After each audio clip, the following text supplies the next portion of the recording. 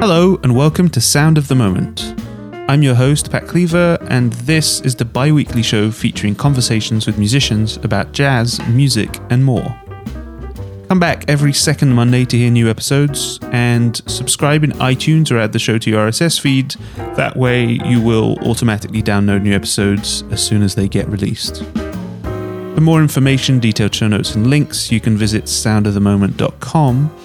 And if you like what you hear and you feel like supporting the show, the best way to do that at the moment is to give it a favourable review or rating in iTunes. That will help other people to find it. You can follow me on Twitter at Pat Cleaver, and if you would like to give the Sound of the Moment Facebook page a like, that would be much appreciated. This is episode number 6 for 1st of January 2018. First of all, if you're listening to this as it comes out, I'd like to wish you a very happy new year, and I hope you had a nice festive season the past couple of weeks. My guest today is the saxophonist Maarten Hogenhuis, and his latest trio record is entitled Mimicry, and it features him alongside bassist Thomas Rolf and drummer Mark Schilders. You'll hear my conversation with him in just a moment, but first, here's a track from that album, and this is called Vertigo.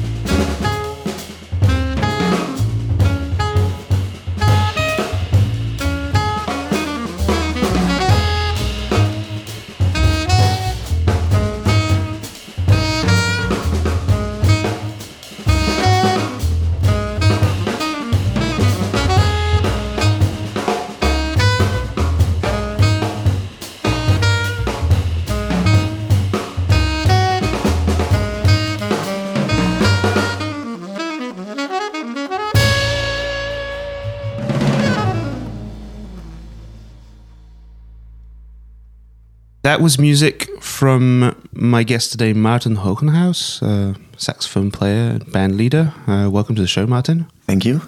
We just heard music from your trio, which is, I suppose most people might know you from Brut. Yeah, which is possibly the most well-known thing that you've been up to. But the trio is something quite different. Maybe first you could tell us a bit about yourself and what you do. Yeah. I'm a saxophone player, composer.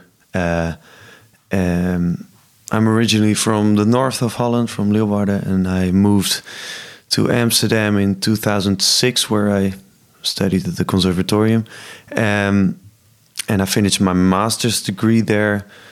And since then, I've been playing in this band called Brut, which is like a kind of a boogaloo surf-based jazz band with Hammond and bass and drums and saxophone. Yeah. And besides that, I've played with Reinier Basis' band, the more socially relevant jazz music ensemble, for quite some years. And now I have my trio. Those are like the three main projects I have. Yeah. So yeah, that's basically it. Yeah. I'm not sure where we should start. Maybe, I mean, you said the most now about Brut. We obviously heard some trio music, but maybe we can talk about that a bit later, because I suppose that's the main thing. But as far as Brut is concerned, how do you come up with this idea of a instrumental, like boogaloo surf rock kind of a thing? Yeah, well, the story of the origin of Brut is quite... is like one big story of coincidences, because Volkert, Felix, Thomas, and me were actually we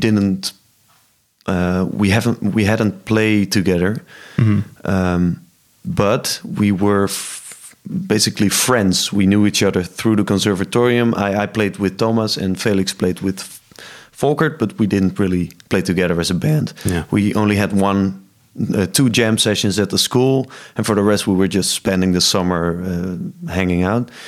And then there was this opening party for the Amsterdamse Hogeschool voor de Kunsten, for the conservatorium. All the different art schools in Amsterdam. And the girl called Sigrid Paans from the jazz production of the conservatorium, she needed bands for this opening night. So she called Felix and she said, "Hey Felix, you want to play some standards background at like in 12 o'clock in some small hall in the Melkweg in Amsterdam?" And Felix, we were sitting on a terrace having a beer, and he said, "Oh yeah, maybe I have a band." And he asked, "Guys, can you make it?" And we were like, "Yeah, sure, no problem." So that was that. And then 2 days before the show, this girl Sigrid called us in like panicked, and she said, "Okay, there has been a mistake. You haven't been programmed on like this small stage, but at the main stage at 12 o'clock. And just before us, there was a metal band, like speed metal band. Okay. And after us, there was this funk band. Yeah. And then in the middle, we had to play. So that, we rushed into the rehearsal space, and we basically said, "Okay, what should we do to not be completely blown away by these 2 bands?" So we had some Benjamin Herman tunes. He made this album with organ. It's just like a funky jazz album. So we picked a couple of tunes from that album, and then we played some. I can't really remember. But we made like a danceable set. Yeah. But we decided to go on stage and set up real small at the front of the stage and wear suits so that there will be an extra shock effect once we started playing, because it was called Jazz Around Midnight. That was actually in the program. Yeah. So, and then we started with 30 seconds of the loudest noise we could produce. And then we started with this groove, boogaloo kind of groove. And everybody went nuts, basically. So, and all those ingredients actually are still that's still our story. Like that's what we do. We try to like bridge the gap between jazz and pop, or jazz and audience, basically. Like, you know, I think the accessibility of Brut is probably the main ingredient there, right? Yeah, and the main goal without making too much concessions. Like, we really want to make music we love. So it's not that we really think like, okay, what does the audience want? But it's like some sort of, we find a way infusing our music with the things we used to listen to in the 90s, and then like combining it with our jazz education, basically. And because I saw recently you guys have been releasing a bunch of YouTube content, which is all covers of like Blur and Sugar Babes. Yeah, Sugar Babes, which is probably the last thing you'd expect from a jazz band. Yeah, exactly.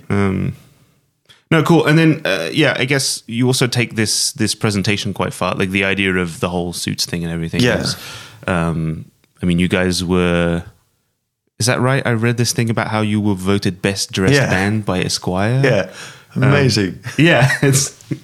But so that was just a byproduct of the first gig you did? The first gig, which it only took us 5 minutes to come up with the concept, basically. Yeah.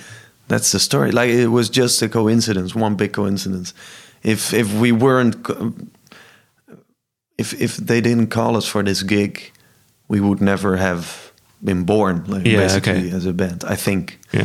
Yeah, and I think it's also, there's a lot of humor in what you guys do, right? Like, it's not, you don't take yourselves excessively seriously. No, we take the music seriously, but we don't take, like, humor belongs in music in this band. Yeah, sure. And so you guys have, you're now on your 4th album, is that correct? Yeah. Yeah, that's well, I mean, I say this, 4 albums is not uncommon, I suppose, but it is, so many people just make an album, 2 albums, and then give up on a thing or move on to the next thing. So it's quite a long-lasting thing, I suppose. So in preparation for this, you sent me a few videos, and I was watching some of the stuff. And one significant thing is you have been a couple of times now on David de Day, which is the sort of main sort of flagship Dutch television program. That's interesting because I don't think that they typically have programmed jazz in the past, right? Not really. Is that the appeal that you guys have for the mainstream? Like, I don't know, it's something that you can talk about a bit. Or? Yeah, I'm not sure. I think that the music, the music appeals to more people than the typical jazz audience, because it's like our music originates from grooves that we pick from the 60s, 70s, 80s, 90s, like whatever. So the music is very danceable, accessible. Well, we already talked about that.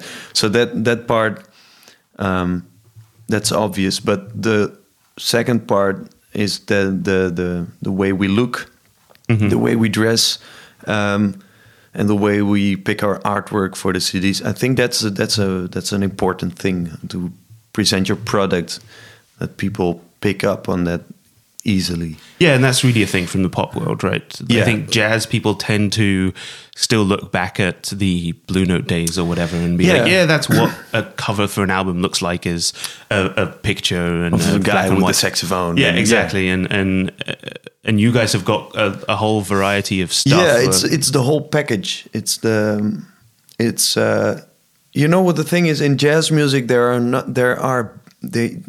you don't have that many bands, like working bands. Like in Brut, we make the music with the 4 of us, and we present ourselves as a band. And I do some interviews, but also Felix does some interviews, or Thomas. We really present ourselves as a band, and that's not that common for bands to last like for over now it's like 8 years. So we also work as a pop band in that sense, and jazz musicians don't often do that. Yeah. And so, how much impact does that have on the types of venues that you perform in? Because I can imagine that it probably works in a place like the BIM House, but that's also probably not the ideal place for you guys, right? It's like we're very ambiguous about that. Like the BIM House is still our temple. Yeah, of course. And we really love to play, but we really adjust our program to. We wouldn't be playing the same set at the BIM House than if we would, for instance, play at Paradiso or something. Yeah. That we really change our set a little bit, and we have been quite sometimes we have been fortunate enough to play some pop stages. Yeah. It's still hard because what we consider to be our strength is also our weakness. Like pop programmers think we are too jazzy. Yeah. Jazz programmers sometimes think we are not we don't go deep enough. Like, you know. So it's a little hard sometimes for pop programmers to have the guts to program us. But in the past a few times it happened. For instance, on Into the Great Wide Open, that's like a cultural music festival on Vlieland in an island in Holland. Yeah. And people really, really digged it. And although it was instrumental music. Yeah. So we really adjusted our set to that. Like it's more danceable, high energy, not too many solos, like 15-minute solos don't work. They don't work on most of the audience. Yeah. But the funny thing is we don't feel that it's you have to make concessions. We like it just as much as playing at the BIM House and surely you're reaching a very different audience, which is something that I think a lot of venues, even like typical jazz venues, try to do and are not necessarily always very successful with, which is trying to appeal to a younger audience, trying to get people in the door that wouldn't necessarily come. Yeah. I think you can see it recently with like Snarky Puppy and these kinds of projects, that there is a much more mass appeal now. And I think also programmers are paying attention to that, right? Because if you look at the places that, for example, Snarky do play at, it's not the BIM House. It is Paradiso, and it is, larger theater spaces and stuff. Yeah. 2 weeks ago, I visited this concert with Brad Meldo and Chris Thiele. Yeah. And it was at Paradiso, the big hall, and it was sold out. And there were chairs, and everybody was silent. It's amazing. Most amazing thing. Yeah, I suppose if you're Brad Meldo, you can play anywhere and it'll sell out.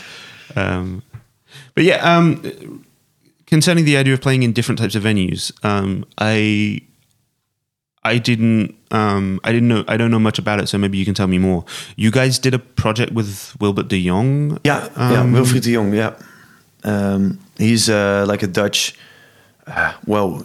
He does a lot. He's a journalist. He's a amateur bass player, but he plays pretty good. And he used to make television and cabaret and theater. So like it's quite a big name in the Dutch cultural scene. Yeah. And that was that was something. Like he came to a few of our shows. He's from Rotterdam, and we met a couple of times, and it really clicked. Like he's a super awesome guy, and he knows so much about jazz music. Okay. It's sick. Like he knows more than I do, and he has like a very extensive collection of vinyl. So we bonded quite easily. Like a very likable guy. And then out of the blue, he just said like maybe it's a nice idea to do something together. Yeah. And then we did. But so what format did that take? You was some sort of a storytelling thing, or like... Yeah, well, he made stories based on our music, and the other way around. So we had this song called Nazaire, which was actually dedicated to someone we met in Africa, like a very nice guy. But he made it into a story of a guy from the banlieues of Paris, trying to make some money. So he made a story like a 10-minute story. So we had to stretch our music to fit his story, and etc. And then it was really nice because it really influenced the way we played, and we influenced his way of telling stories. So, and then it was eclectic. It was not one story that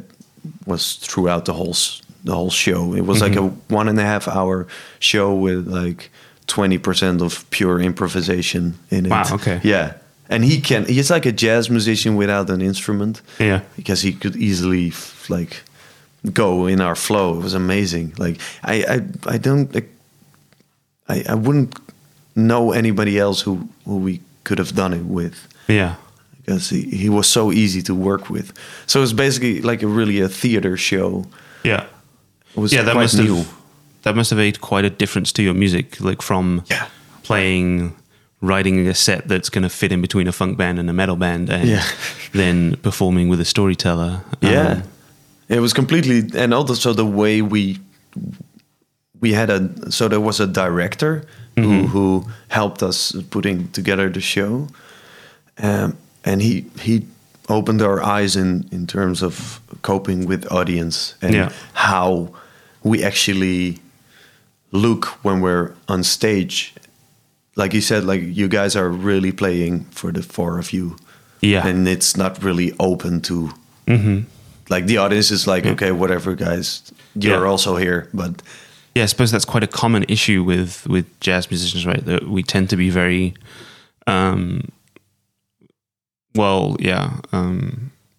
introvert maybe is one way to put it, but it sort of harkens back to the whole thing of Miles turning his back to the audience, and it's sort of like the music is the only thing that matters. But I think that, especially with something like what you guys do, that is no longer very applicable. So how was the rehearsal process for this? You guys had a residency or something? And we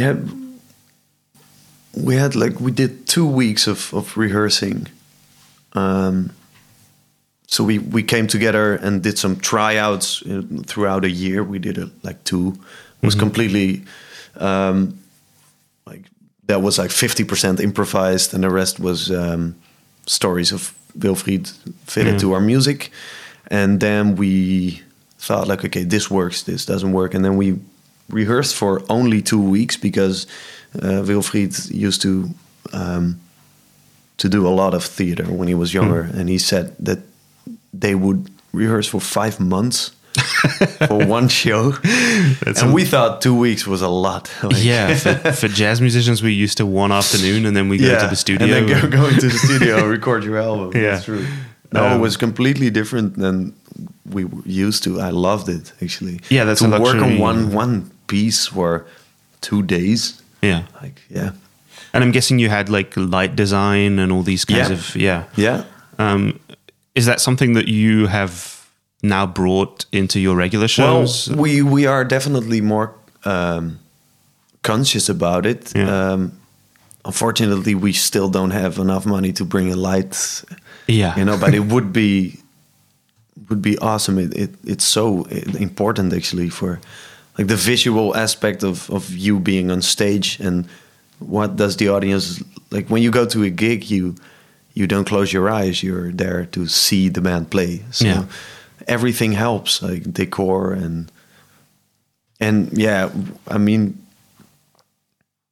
we would love to make it into a bigger show, like lights and building a set, and like we're way more aware of that factor. Actually. That whole, again, it goes back to the whole idea of presentation and bringing the whole package, I suppose. Maybe that's enough about Brood. I don't know if it's ever enough about Brood, but we should talk about your trio, because that's that's kind of your baby, right? Yeah, it's my laboratorium. It's so saxophone, bass, drums. First of all, what is about that format that appeals? Well, it gives me a lot of freedom, a lot of space, because there is no piano or guitar player to, force me in any direction. Yeah. Like, it's also super fun to play with a piano player, of course, but it gives you this freedom of stretching the music harmonically, and also the fact that there are only two people to listen to. Yeah. It's in a way it's just easier. Sounds a bit weird, but it's easier. If you have like multiple people giving you input, like I only have two ears, it's really hard to process everything you hear. Yeah. So my focus is a lot better in trio. Yeah. No, fair enough. And could you maybe talk a bit about the sidemen in the band? So Thomas Rolf is the same bass player from Brut, but obviously he fills a very different function in this instance. I mean, Thomas is a very steady bass player. He has a very, very good feel, very good time, and I really like his sound. Yeah. It's really full, and whenever I, take the music somewhere, he's always there to hold on to. So that's really important, because the drummer, Mark Schilders, is also very free, and Mark and me do a lot of interaction while playing. And if Thomas would be going with us as well, things would get lost maybe. He's always there to save the day. Yeah, the steady guy. It's funny. It sort of goes to, if you look at like Coltrane's quartet and the role that Jimmy Garrison filled there, I think it's always very underappreciated what he was doing, because it doesn't seem that special, but it allows Elvin and McCoy to go all over the place. Yeah. You always got somebody in the background saying, "Yep, this is where we are," and it's all good. So Mark Schilders on drums. You had a switch in personnel at some point, right? Yeah, you used I to play played a lot with Joan Terol, Catalan drummer. Yeah, and I really, really, really like his playing. He has a very intuitive, natural feel. Yeah, and he understands music. And his sound, I really like this sound. Yeah. But for I noticed that my compositions were going somewhere, and I heard a different sound with him. And I played with Joan, I think, for maybe like 2-3 years. Yeah. And then I thought, okay, let's go somewhere else. And then because you talk about openness, and it seems to me like Mark is a much more creative. It sounds wrong, because that sheds a bad light on Joanne, which is not fair, because Joanne's a wonderful drummer. But I think in terms of interaction, like Joanne strikes me as sort of very much fitting to the role that Thomas fits right now. That's which exactly is it. Yeah, a very supportive that's interesting. And so the music itself is very intimate, and it's sort of the polar opposite to what Brut is. Yeah. Is that something that you've always needed a place to express, or? Yeah, I noticed that I missed, I started the trio in 2013, so I was still playing with Reinier, and we're playing with Brut. Those are also opposite. Like Reinier is very modern composed music, and Brut is very down to earth, groovy music. And then I felt like I'm missing. I don't know. I missed something in between, like this open sound that sometimes I had in Reinier's band, but also the groove part. And I started to feel that I was not expressing myself fully. Yeah. So then I started the trio. Yeah. and it's basically what I said. It's a sort of like a laboratory for me to experiment with composition. I used to compose a lot when I was very young.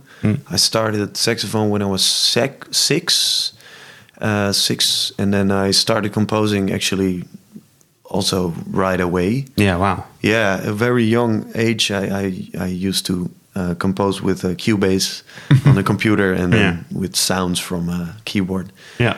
And then I did that for over 10 years. And then when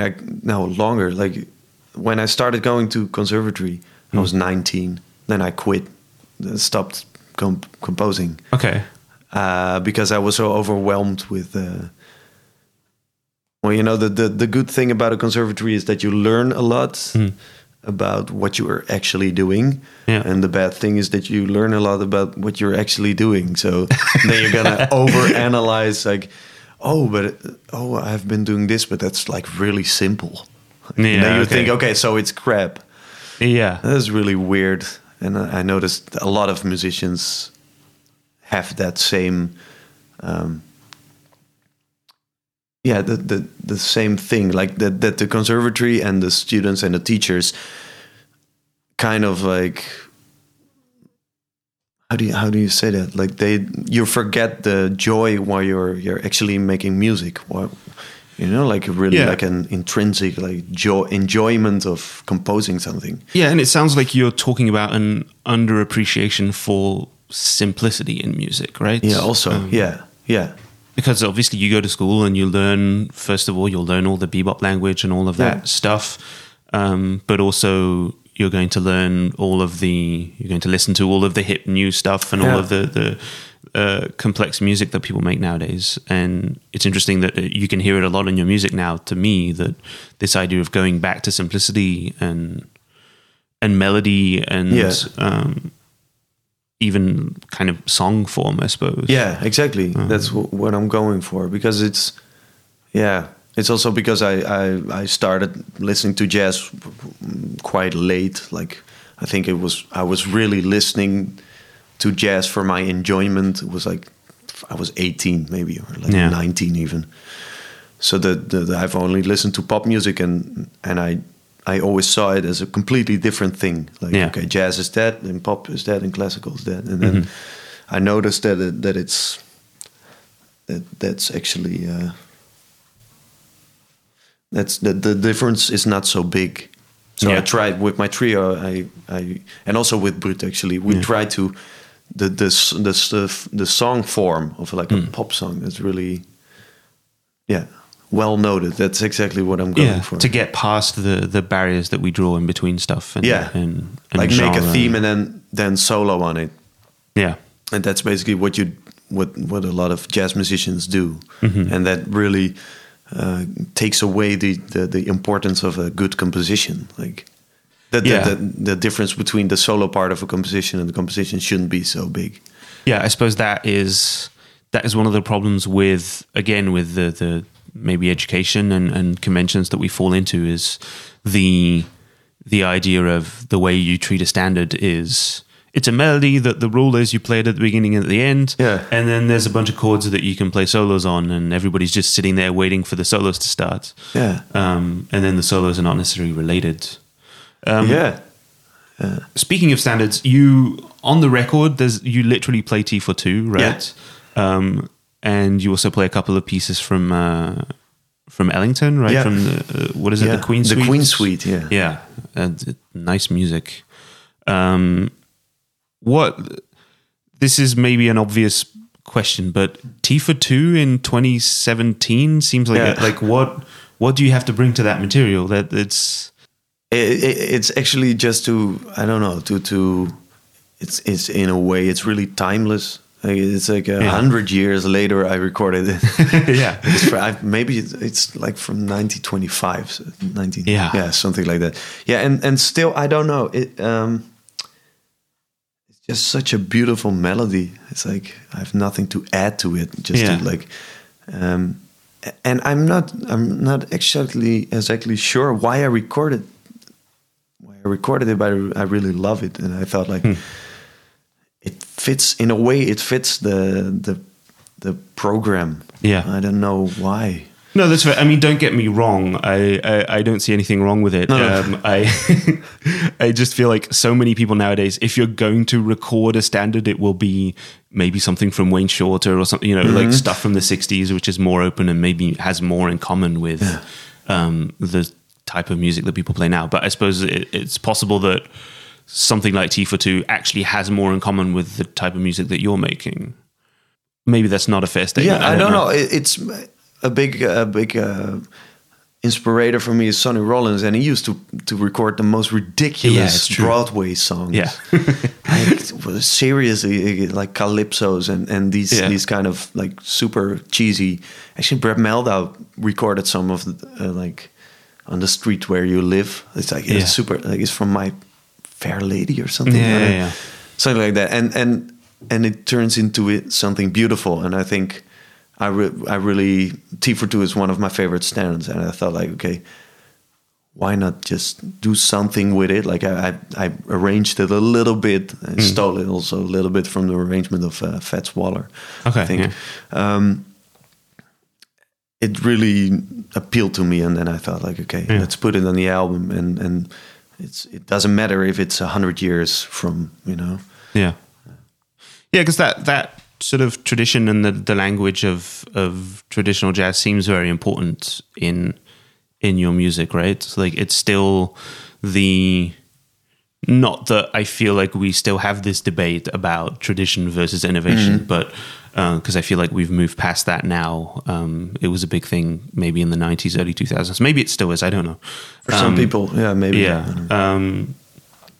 But so I don't know if you have any thoughts on the idea of tradition.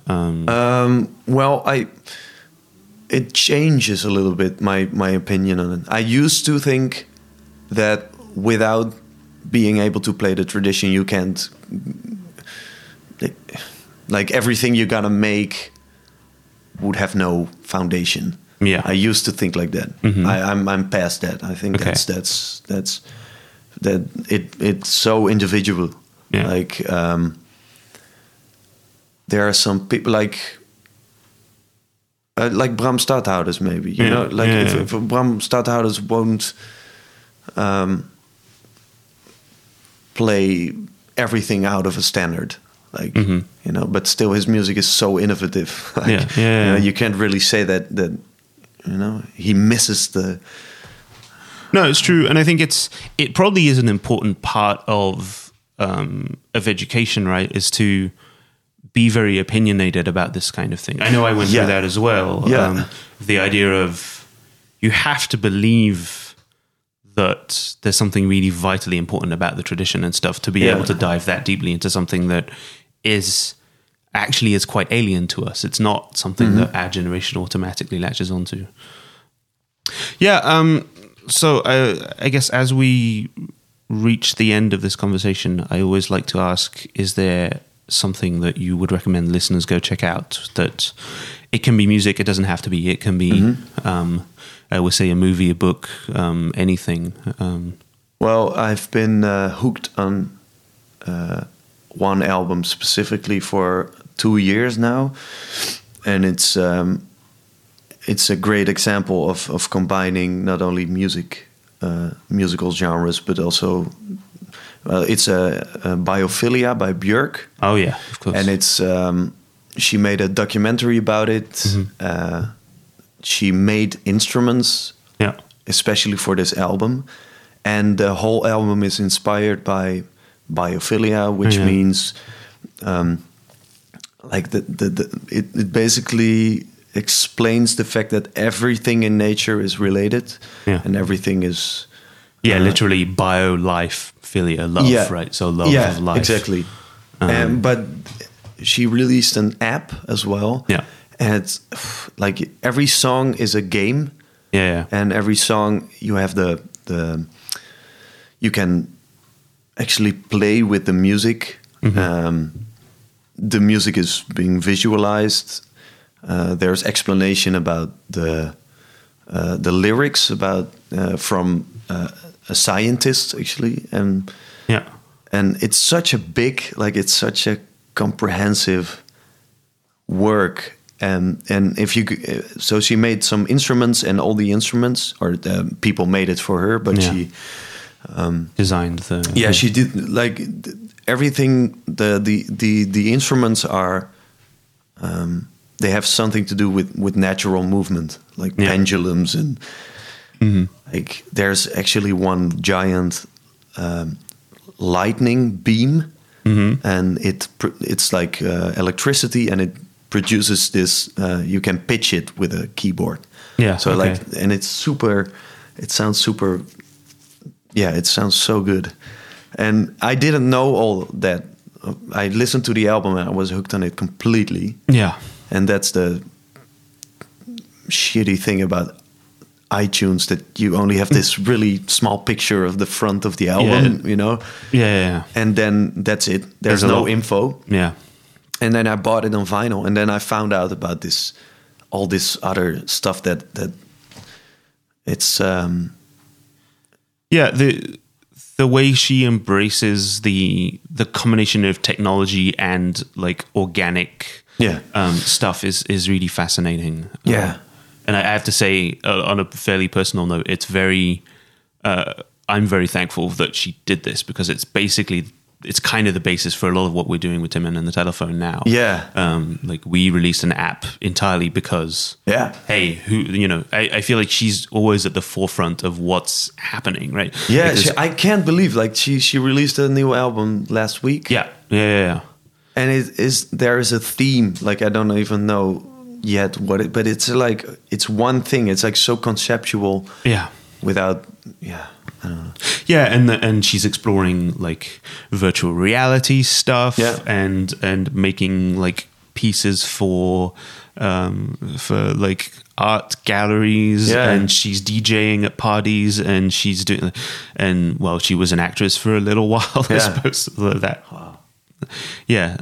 she's my biggest example for the last years. No, I think that's the case for a lot of people. It's funny you mentioned Bram. Like Bram is also obsessed with her, and, and obviously Tony is as well. And I feel like she's a bit of a common thread for, jazz musicians and improvisers is maybe a bit limiting, but for a lot of progressive musicians, I think she's a focal And also, point. what strikes me is that she is. I wouldn't call her music accessible. No, like in a way, she's so, the music is so weird and difficult on some, and still like people dig it.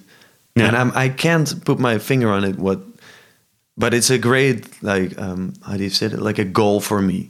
And also like an optimistic, she basically tells us like it's possible to make just anything. And there's no compromise involved. And there's not like songs should have this structure, or it's true, music has to be like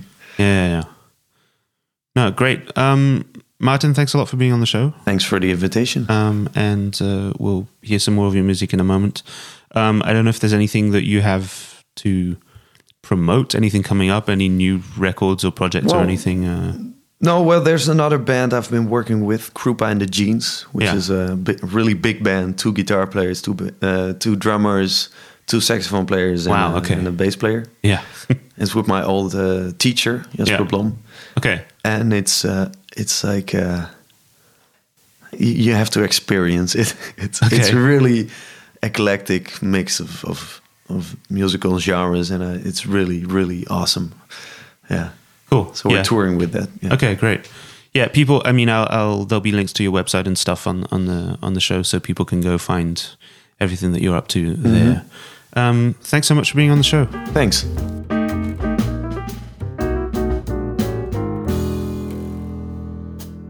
So that was my conversation with Martin Hogenhuis. There'll be more music from him at the end of the show, as usual. Visit soundofthemoment.com to find show notes and links to Martin's website, where you can buy his records and find his tour dates and more information about him in general.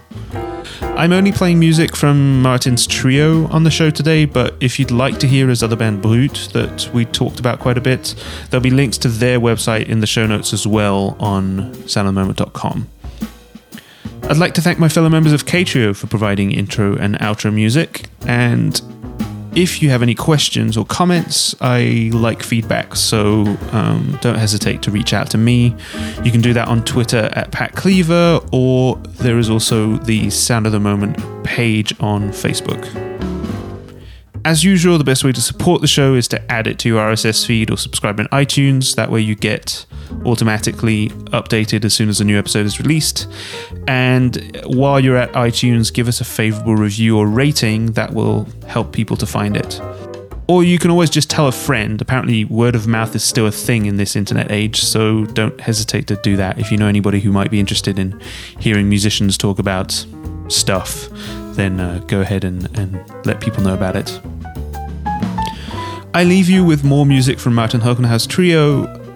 From the album Mimicry, this is Sonder.